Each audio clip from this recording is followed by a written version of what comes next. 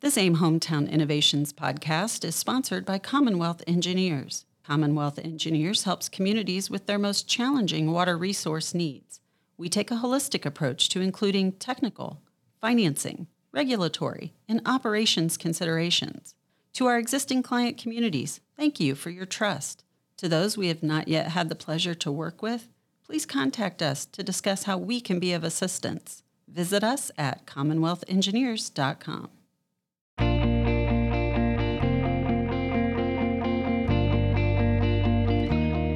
Welcome to AIM Hometown Innovations Podcast. This podcast is designed to offer insights, best practices, and innovative solutions for the challenges facing Hoosier cities and towns. Each edition will offer ideas and inspiration while showcasing the talent and commitment of Indiana's local leaders. Enjoy the program.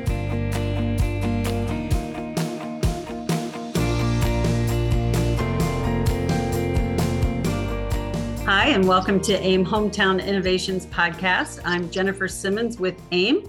Joining us today is Jill Hoffman. Jill is the Executive Director of the White River Watershed Alliance, among many of her other sustainability roles.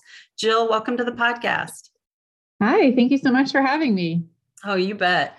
Let's start with a quick overview of the White River Alliance. The name reflects a very specific area here in central Indiana.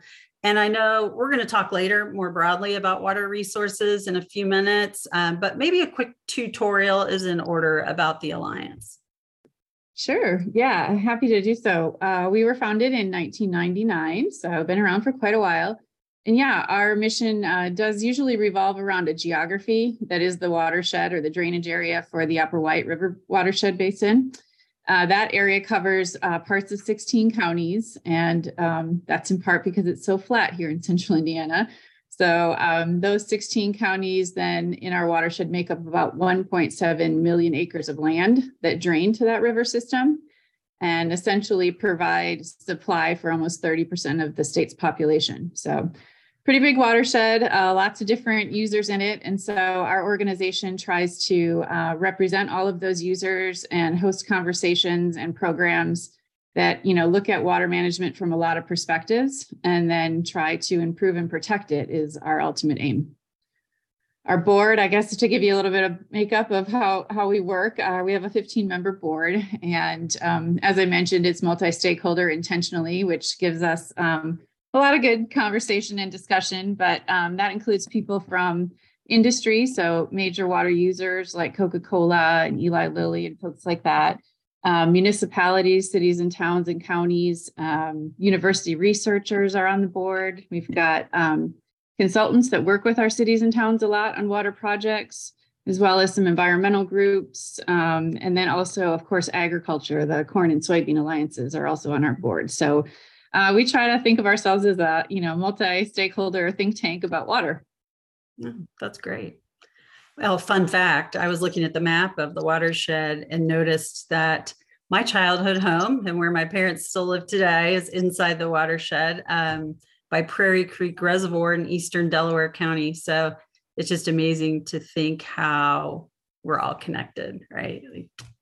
That's true. A lot of people in central Indiana forget there's that fourth reservoir up there, but it is really important to the system. Mm-hmm. Yeah, that's right.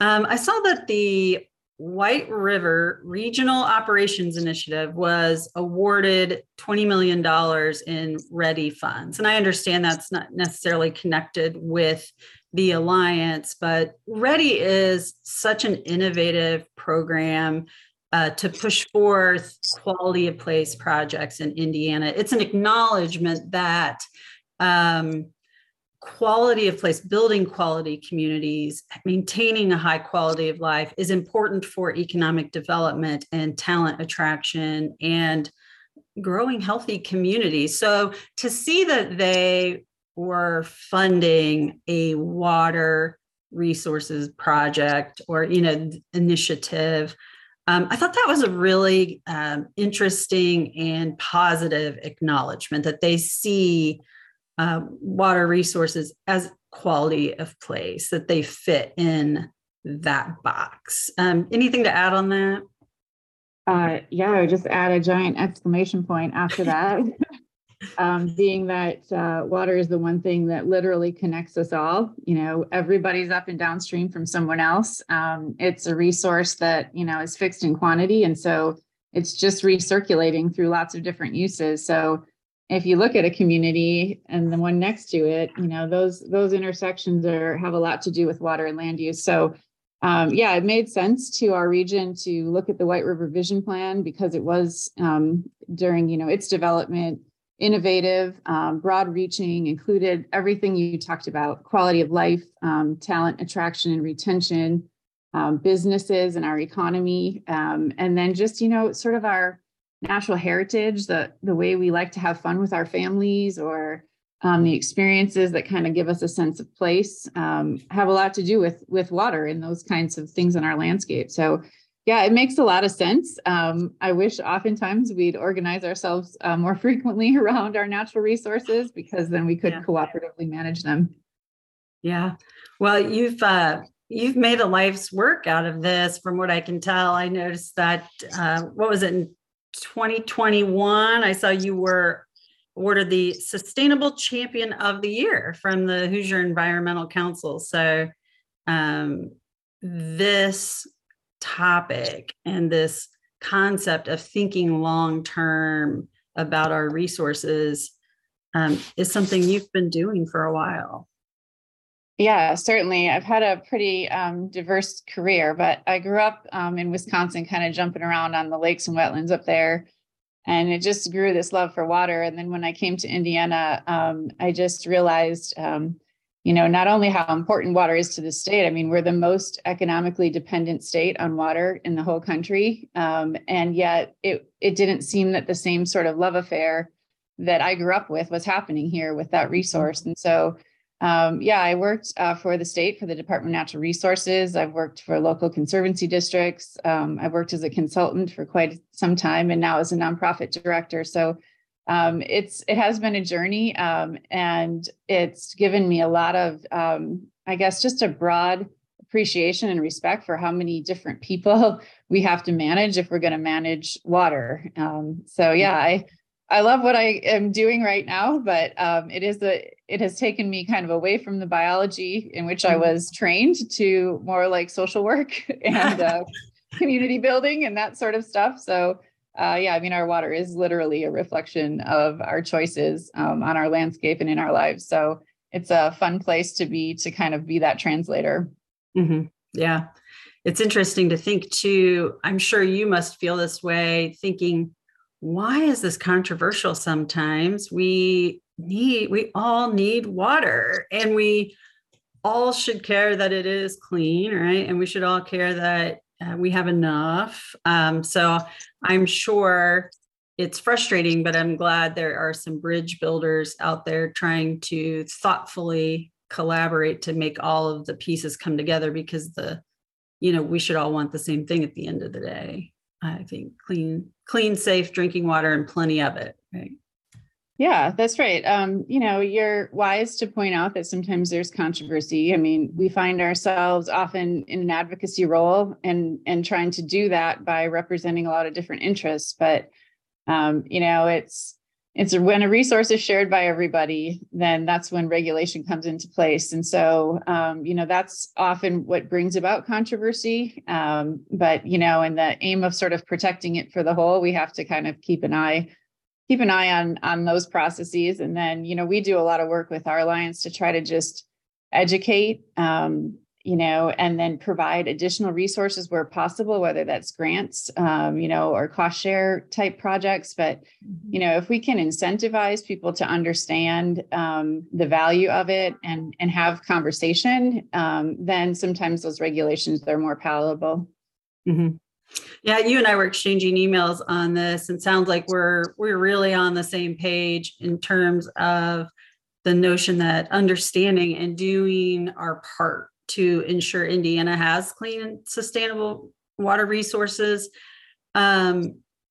Explain in your terms the role you believe water does play in things like place-based economic development. If you have any specific examples where, you have seeing that realization come to light, that the role it plays.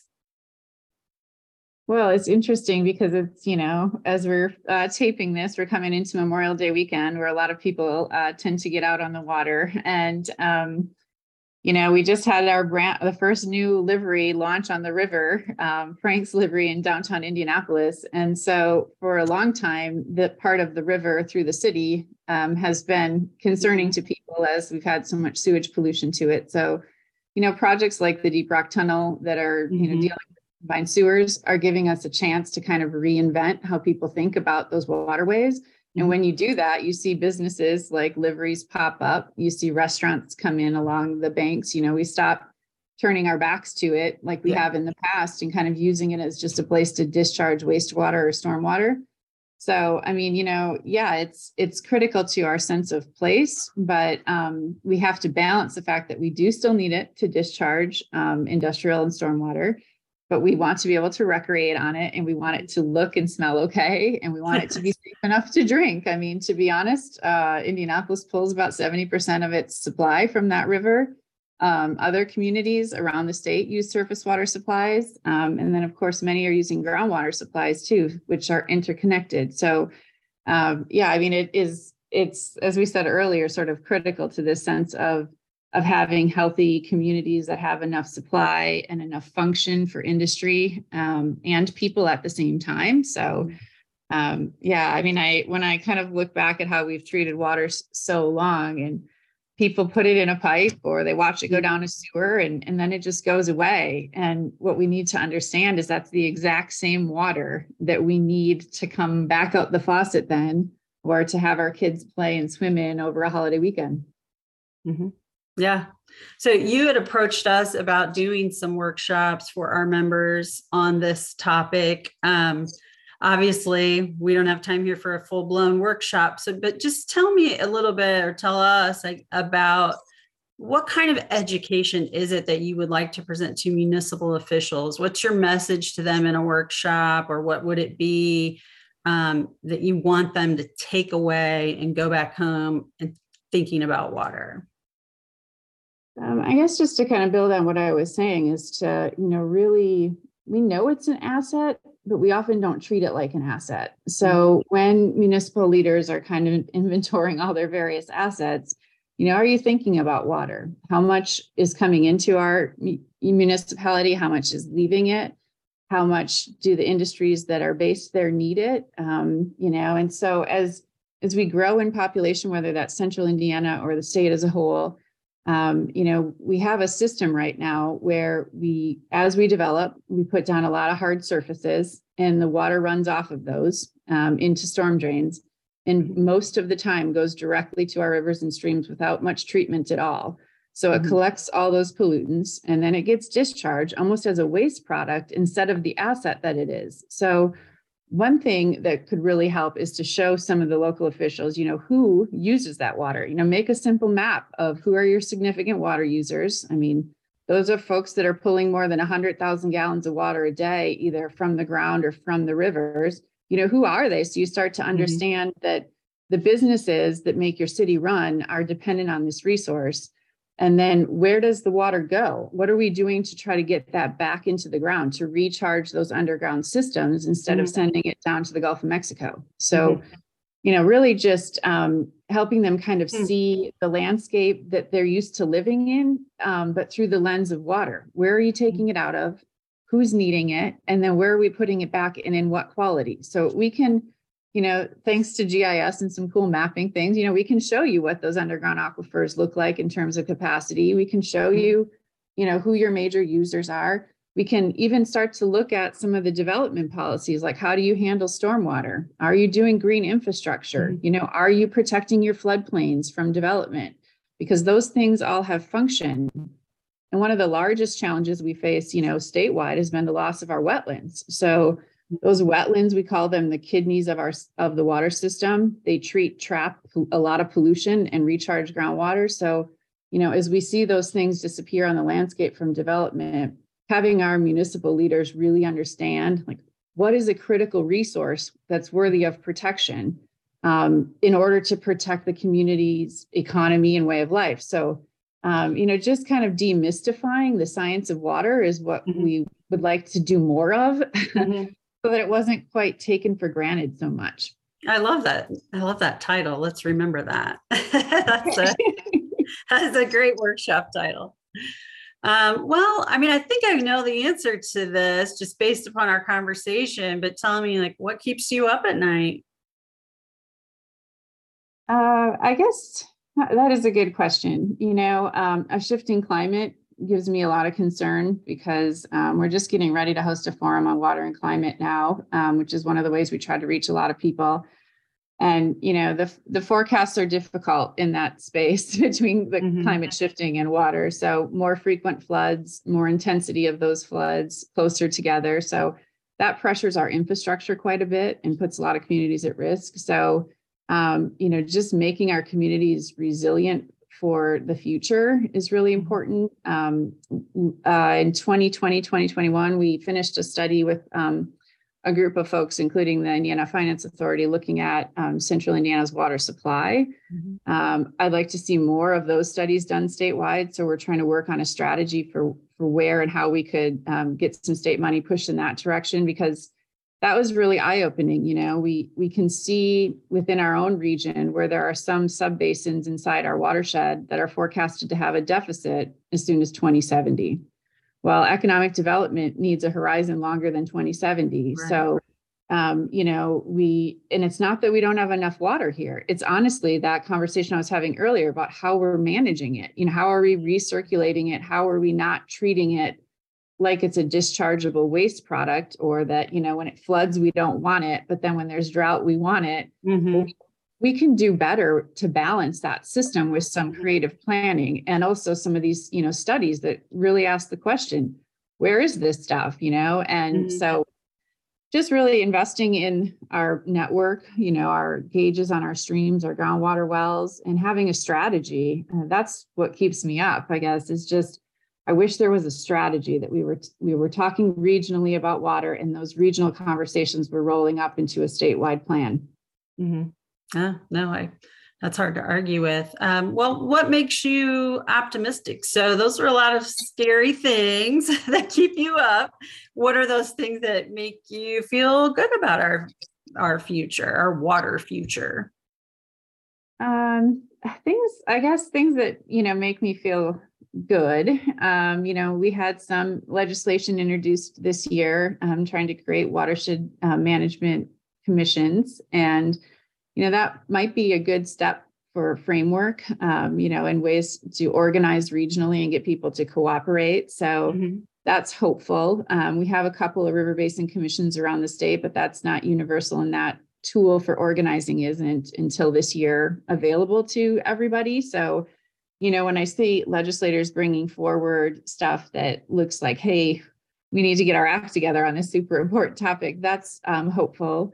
When I see our cities, doing climate resiliency planning, when I see them changing stormwater ordinances to promote or incentivize green infrastructure, those things are inspiring to me. I think that our only way out of this is the way we got into it, which is, together. So, we've been hosting the Water Summit now for 5 years, and that has finally taken a shift in this last year, where we started a working group. And so it's not just an event that happens every year, but we now have water professionals willing to donate their time to us, every couple of months, every other month, sometimes every month, working on some of these recommendations or proposals for funding to the state. A way that we can come at water as a full community and bring ideas as a community is hopeful to me. It's so oftentimes each person involved in the water sectors, whether it's utility or industry or agriculture, they're going to conferences that are in their lane, right? They're going to learn about technologies or BMPs or networking inside their circle, but they need to be talking to each other and collapsing those silos, as cliche as that sounds. But the water doesn't care what your gig is during the day. So, just when I see people attending the summit and I see conversations happening between agricultural leaders and utility leaders, that's hopeful to me. And that's exactly where we need to be. That's great. That's great. Anything else you'd like to cover today, Jill?